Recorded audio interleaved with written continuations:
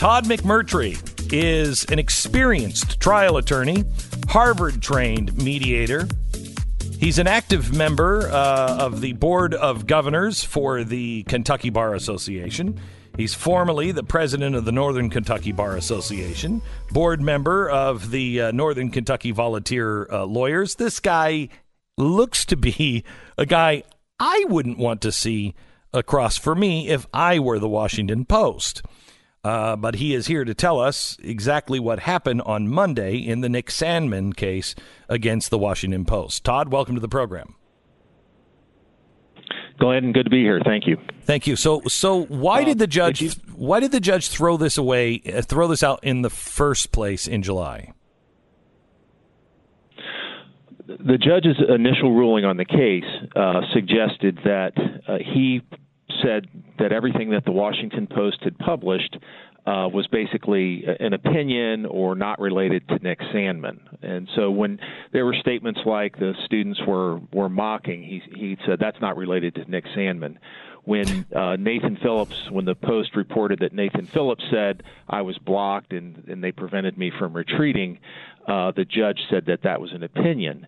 And so what we did, and my co-counsel in this case is Lynn Wood out of Atlanta. Lynn and I looked at this, and we said that there was some opportunity here to provide some additional information that might change the judge's thinking. So we did that.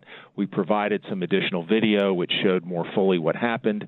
We provided statements about Nathan Phillips being basically a professional protester and a provocateur, and we said that the Washington Post should not have taken his statements at face value that he was an unreliable person and that they negligently republished a false factual narrative, and that was persuasive. The court's order came out just the other day, and we're off to a conference on December 3rd to push the case ahead. Well, how can somebody say that, well, he wasn't talking about Nick Sandmann when he became the face of it? For instance, if I say, the brave protesters in Tiananmen Square, I don't mean just the guy who stood in front of the tank, but he's the guy we all think of. Now, we didn't see his face. We don't know his identity, but they've concentrated on his face. He is the face. The civil rights movement wasn't only Martin Luther King, but Martin Luther King was the image that we saw all the time.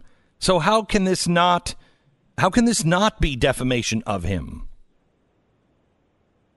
Well, it is defamation, and the court, with regard to some of those statements, is going to allow us to proceed. With regard to the others, we don't agree with the court's ruling in every aspect, and that's why the judge struck some of those statements. So that's an issue we'll have to address later. I would agree with you. I think there's good law that says that you're right and I'm right, but right now we're just happy to be proceeding with the case. Does it help, Todd, that I don't know about the Washington Post, but other outlets I know, even after they found out who Phillips was, they dismissed all of that and still tried to make Nick look like the bad kid? Correct. It does help with the other cases because the same analysis would apply, and we went into the other lawsuits and amended those to make them similar to the Washington Post case, which the judge is now not dismissed, and so we would expect that we'll get the same result, but we'll see. And you're right. I mean, plenty of other news outlets. The Washington Post has issued a editor's note on some of their reporting, but CNN and NBC have never retracted. So we have seen that problem as well. How confident are you in this case? Because this case could really change reporting, I think, in a good way. They all had the same access that I had and others had, and they wanted this story to be true, and so they made it true. How confident are you, and what do you think the ramifications will be if you win? Well, we're, of course, confident. We're all investing an enormous amount of time and effort into this case, and we wouldn't do that if we didn't feel that we had a legitimate, strong case. I think that the case, when it's ultimately presented to a jury, is going to be very persuasive, even with the limitations that the court has placed on some of our allegations. And with regard to the effect that this case could have, well, it could protect people like Nicholas Sandmann, who are private figures from being attacked and ravaged by the media in the way that he was, by basically sending out a strong warning that if you're going to attack minors or private individuals and use them as a tool in a debate or a culture war, an attack on a president, whatever it may be, that you better think twice. So we certainly would hope that we can generate change in the process of bringing these lawsuits. What's Nick's life been like since this? Well, Nick was 16 and a junior in high school when this happened. He's now 17 and he's a senior in high school. I mean, his time at school is going well, but there's no doubt that there have been many things that have happened to him over the past 10 months or so that have been very negative. And there's no doubt that when a person like Nick Sandmann goes out in public, people know who he is. Everywhere I've been with him, people know who he is.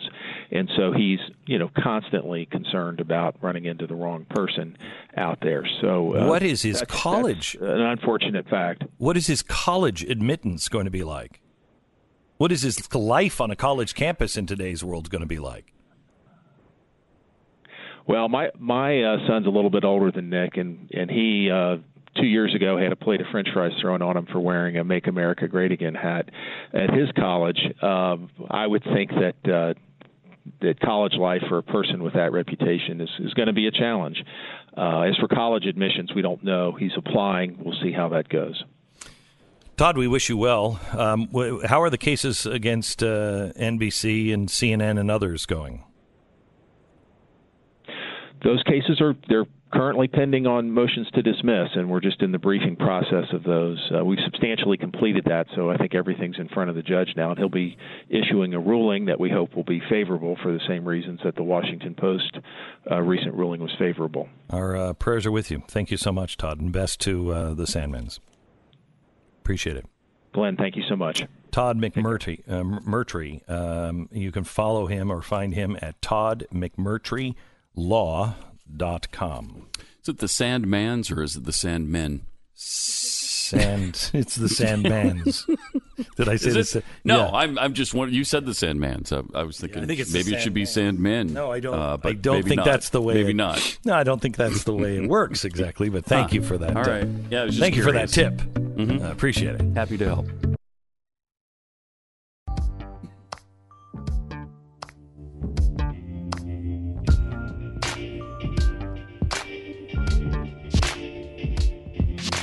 Oh, my gosh.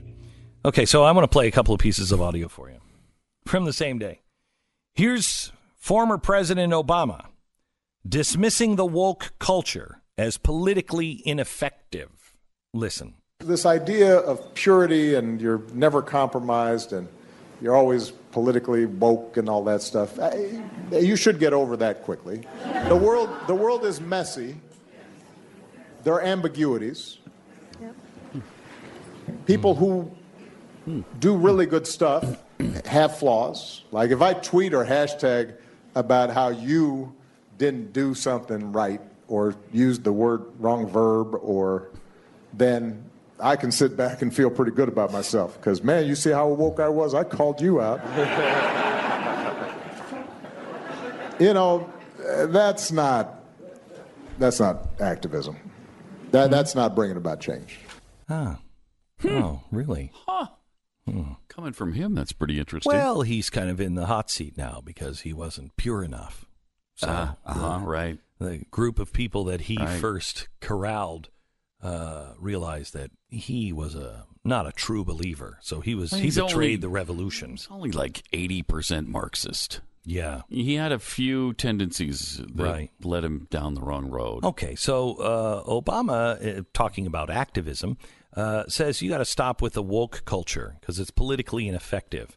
And then Michelle Obama says this. I can't make people not afraid of black people. I don't know what's going on. I can't explain what's happening in your head. But maybe if I show up every day as a human, a good human, doing wonderful things, loving my family, loving your kids, taking care of things that I care about, maybe, just maybe, that work will pick away at the scabs of your discrimination. She's flat out racist. That's racist. Well, wait a minute. What do you mean you can't? Wait a minute. Mm-hmm. I can't make people not afraid of white people. I don't know what's going on. I can't explain what's happening in your head, but maybe if I show up every day as a human, a good human, doing good things, loving your kids, well, maybe, just maybe, that will work to pick away at the scabs of your discrimination. See, I think this works both ways. It does. I think it works both ways. I can't make people not afraid of black people. Well, yeah, you can. You can help. By not attacking all white people, by not saying that all white people are bad, by not saying and being more like your husband was saying, but not necessarily doing, but like your husband said, every time you make a mistake, it doesn't mean you're a bad person. It just makes you feel better, but it doesn't help anything. It doesn't help anything. So you reuse the wrong term. You don't understand. If you're wanting to be a good human, you're like, hey, dude, that's cool. I mean, I understand, but that word is like 1950. So, I want to just, sorry, without any kind of accusation, without anything else, just be cool with one another. And the same thing goes with white people towards black people. But right now, we are in reverse discrimination. And even that is proof of it, because you're saying there is no such thing as reverse discrimination because of the hierarchy. That doesn't make any sense. It doesn't make any sense. If we all are created equal and we're all the same, then two wrongs don't make a right. But maybe that's just me. Here is Bloomberg on the Democratic primary field. Listen to this. It's just X number of months later, nothing's changed. I have my reservations about the people running and the way they're campaigning and the promises they're making that they can't fulfill, and their unwillingness to really admit what is possible and what isn't, and their inconsistency from day to day and location to location. This is not the ways to run a railroad. This country is in real trouble. We need somebody to pull people together. And when they say, I'm not going to talk to somebody from across the aisle, this is our country. What do you mean you're not going to talk to somebody from across the aisle? We've got to work together. And I don't see that. What a uniter. What a uniter. And I love the way he talks about, there's no way to run a railroad. Last politician that talked about the railroads working was Mussolini, but I digress. Listen to this. Here's a reporter talking about how Trump is actually a recruitment agent for ISIS. Listen to this. He's a recruiting sergeant for ISIS, Chris, in so many ways. Tony mentioned the whole oil argument, which has obviously been a narrative for a long time. He also is someone who is an Islamophobe, which obviously helps groups like ISIS recruit disillusioned, angry young men from across the world, not just from across the Middle East. He's been featured in ISIS recruiting videos, and his Muslim ban has definitely been a recruiting ad for ISIS. So in many ways, he helps, quote unquote, the enemy. Okay. Wow. Now, how is it that it is our presence in the Middle East that is the recruiting arm of ISIS? Our presence there makes them want to go fight us. So here you have a president who just doesn't just say, I'm going to get out of the Middle East, actually has been shutting things down actively. And he's the recruiting person. Yeah. He's like, get the hell out of there. I don't want anything to do with it. It's a really good point. I mean, how is that possible? By the way, a recruiting poster, he's the guy. People want to join ISIS because we almost wiped all of them out. Yeah, I want to sign up because the bombs are coming now. Yeah, and it's not like they weren't pissed at us before, but now they are. Now they are because Trump said some colorful things about the way one of them died. Oh, I can't take that. I can't take that. I cannot take the fact. Of course he said that. Mm-hmm. Of course he said that. And of course, I mean, did anybody really think that al-Baghdadi was doing that?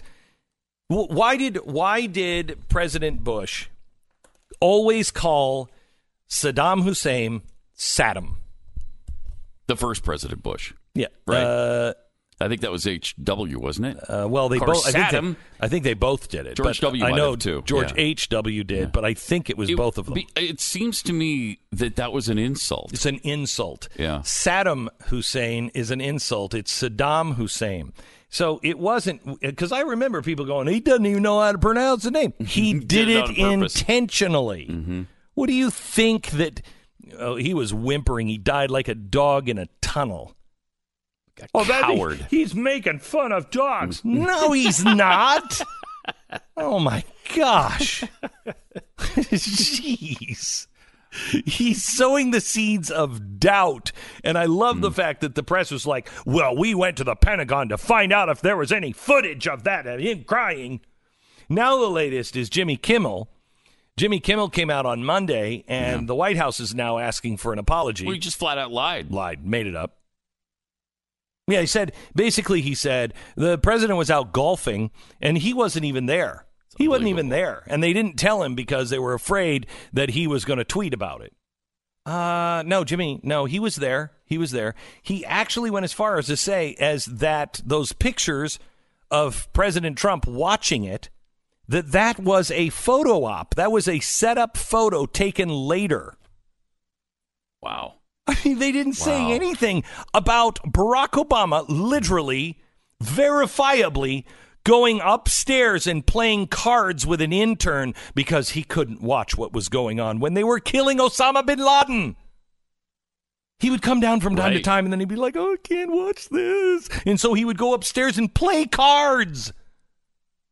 Yeah, with his basketball buddy. Right? Yeah, was it basketball buddy? Yeah. I knew it was somebody that was like, you went up and played cards? The troops are on the line and you're playing cards because you're such a girl? And no offense to 12-year-old girls, because most 12-year-old girls could handle what they were seeing in the Situation Room. So I don't mean 12-year-old girls, maybe 8-year-old girls. Because after all, isn't that the little pink bike and the helmet that he... Oh, my gosh, he was such an embarrassment. America, maybe soon our long national nightmare will be over. I don't know when. I don't know how. But soon it's got to end, doesn't it? More in just a second. And your phone calls, 888-727-BECK. We'll take some of your phone calls now. 888-727-BECK. Stand by.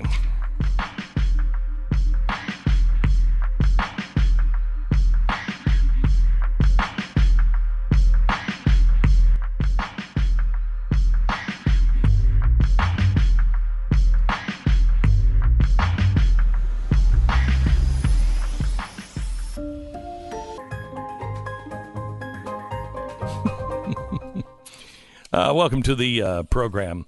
I want to go to Karen in Virginia. Hello, Karen. You're on the Glenn Beck program. Good morning. How are you? I know how you're doing, so I won't waste time there. Karen. Are you going to watch the special tonight? Of course. I watch you every day. Thank you very much. Even from when I'm in Europe. You go to Europe often, and then you watch from there? I do. Where do you go in Europe, and how are things? Well, I just came back from the Ukraine. Ooh. And I was there I was in Kyiv for 6 days. I went to Chernobyl for 2 days. What is that like? I've always wanted to go to Chernobyl. What is that like?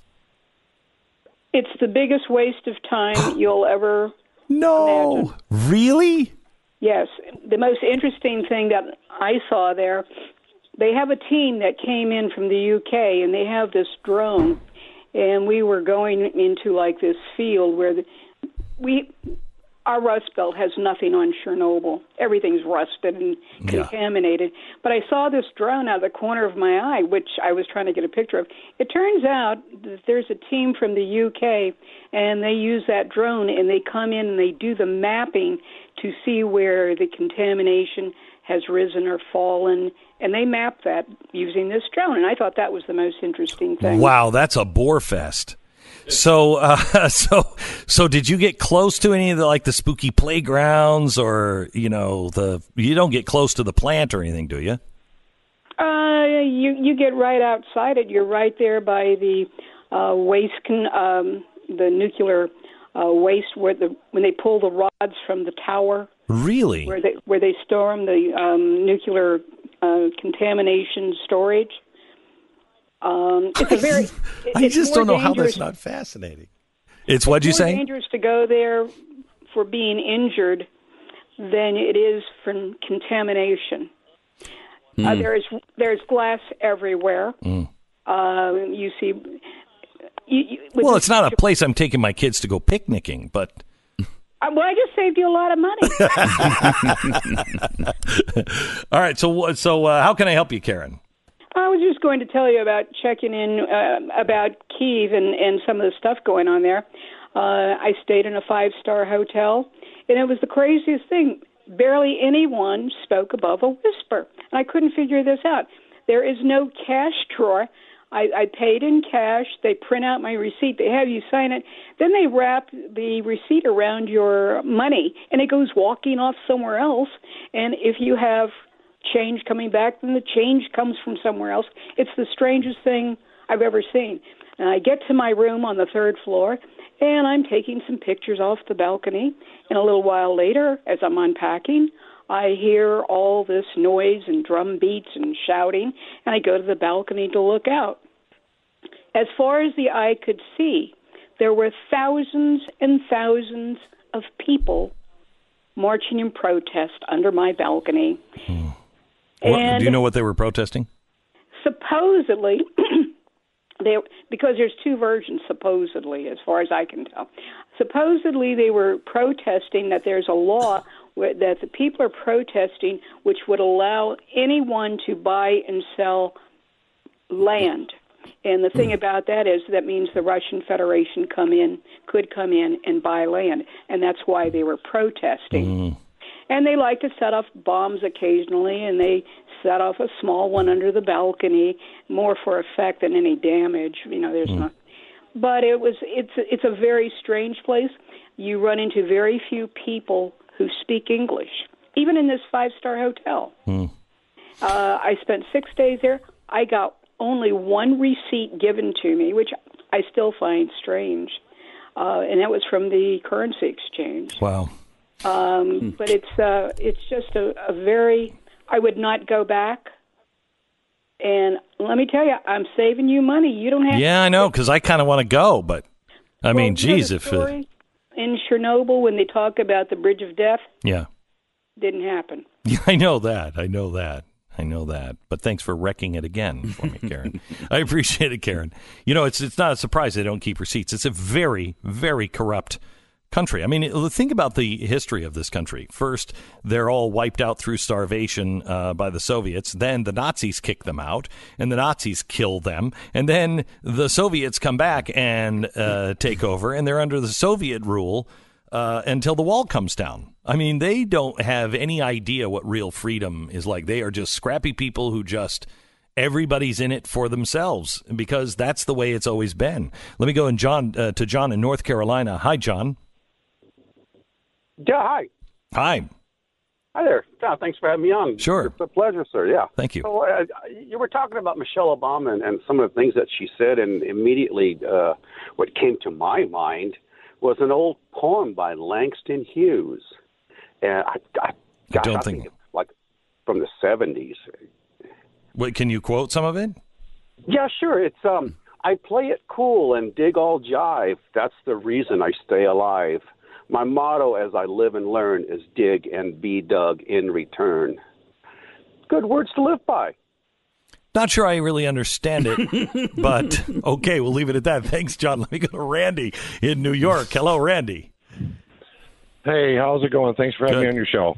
Good. Can you imagine having that rattling around in your head for your whole life? Go ahead, Randy. Go ahead. Yeah, actually, I just did. I just actually listened to your previous caller. He was like, what the hell was that? But anyway,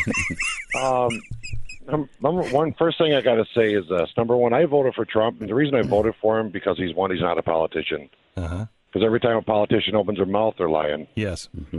No, number two, after this quote-unquote coup is going on thing, whatever the hell they're doing. Yeah. Once the IG report comes out, what can happen once the truth hits the proverbial fan? what can happen to Hillary, because I know she's involved. We all know it. And I have a feeling Biden, he's involved as well. I don't think that's going to be in the IG report. I don't think that will be in the IG. All the Russian and stuff like that. No, I don't think so. I think what you're going to see is a lot of stuff that's coming out of Ukraine, and you're going to see some lower tiered people. And I will explain this. You have to watch the special tonight because this is part 2. And this was going to lead right directly into part 3, and you have to know all of the facts to be able to get to part 3. And this one is talking about what they say is happening. But you will see, once you understand their scenario and what they're pitching in the media and how the media is working with them, when you see that, you'll realize they are really guarding the past. And they are trying to dismiss anything that happened in the past. And that's where you're going to find Hillary Clinton and all of those people. You're going to find them connected to the State Department. She was Secretary of State. Not a coincidence, as you will find out and grow to find out. But she was Secretary of State. Those are all the people that are being called to testify against him now. They are protecting the core. And you will understand that. And then when we release in 2 weeks, when we release the 3rd episode, it will become very, very, very clear to you. And I don't think anybody's going to go there. Maybe because the way you started this, Randy, maybe because Trump is not a politician, maybe he will be the one that will expose it and stop it in its tracks. And I hope that is true. Thanks for your call. Let me go to Tim in Arizona. Tim, why is our phone locked in? There's Tim. Hi, Tim. How are you doing? Are you there, Glenn? Yeah, I am. Go ahead. Okay. Hey, nice. What you guys do is fantastic. Thank you. I want to thank you for keeping people informed as much as you possibly can. Thank you. As I told the screener, his group of people that he's surrounded with are really suspect to a number of people that I know that are very much involved, retired admirals and generals that I worked with through my 37-year professional flying career. We stay in contact. I have the ability to pick up the phone and have information out of the Pentagon within 10 minutes because of the connections these guys keep all the way through. So you're saying that Trump is surrounded by bad people? You bet. I agree. I think the only person in that cabinet that I would trust would be Ben Carson. What do you think? I don't know. I like Ben myself. He seems a little spineless to me, but he's not a politician.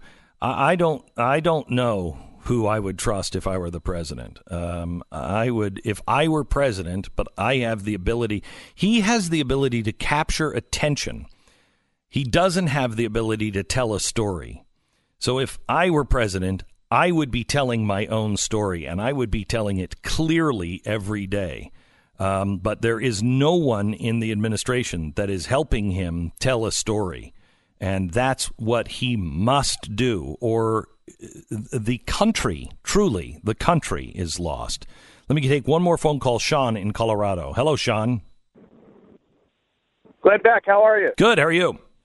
Hey, man, real quick on the banks. I've been listening to you talk about the banks for a couple weeks now. Here's what's going on with the banks. Okay. It's real simple. So we hit our debt ceiling in May, correct? So there's no new treasuries being issued, which means no new reserves are being added to the banks. So this is why the banks started buying gold and as a Tier 1 asset.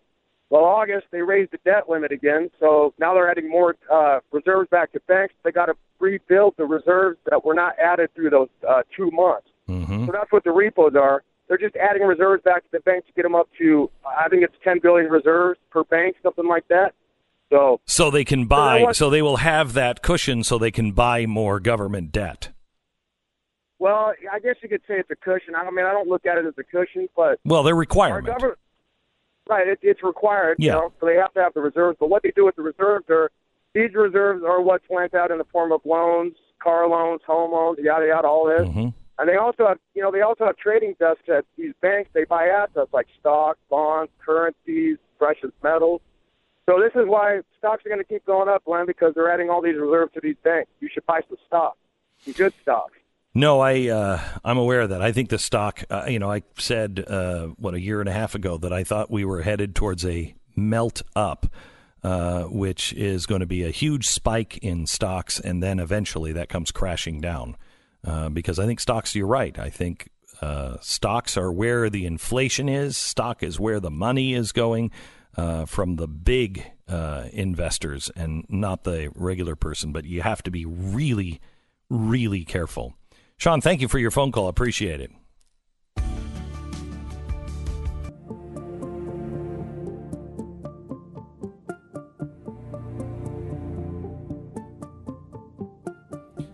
So another doctor has looked at the autopsy results of Jeffrey Epstein and has said that these bones that were fractured in the neck were much more common in homicide than suicide. In fact, he said they're extremely rare in suicide. But we all know it was a suicide. Right, so well, it's already been declared a suicide. Yeah, so they took care of that a long time ago. They had no problems doing that. Now there's come on, some conspiracy theories that. Well, I mean, because people just make such a big deal out of the fact that the video feed didn't work and that they had just gotten rid of his cellmate. And and the two guards fell asleep. Right, and never checked on him when they were supposed to do it every 15 minutes. And that technology. And they didn't have paper sheets in there so that he, couldn't hurt himself. That almost never happens. What are the odds? There hasn't been a suicide before that one for 40 years at that facility. Wow. Well, it's all coincidence. It really is. Amazing coincidence. See, now you're saying that, and I don't think you don't sound like you mean it's a coincidence. What? Yeah. Really? Yeah. Huh. Yeah. Yeah. It's either that or everyone who has any power was sleeping with little children with Jeffrey Epstein by their side, and all of them went, okay, you fix the cameras, I'll fix the guards, you fix the sheets, you get rid of the cellmate, right, and you go in and choke him to death, Hillary. I mean, you think the contract killer was named Hillary? I don't know. I don't know. That's weird. That's totally unrelated to Hillary Clinton. Right. Right. For Hillary Clinton, that would be what, 49, 50? Oh, the 51? People that she killed, strangled to death with their sheets. Yeah, I think it's only 50 if you look at just the one she used the sheets to kill people. If you include plane crashes, it's a little bit higher. Yeah. Gunshots, dragging somebody across the park, it's a higher number. But 50 strangled with sheets, yes. See you tonight on our special Facebook and YouTube live 8 p.m.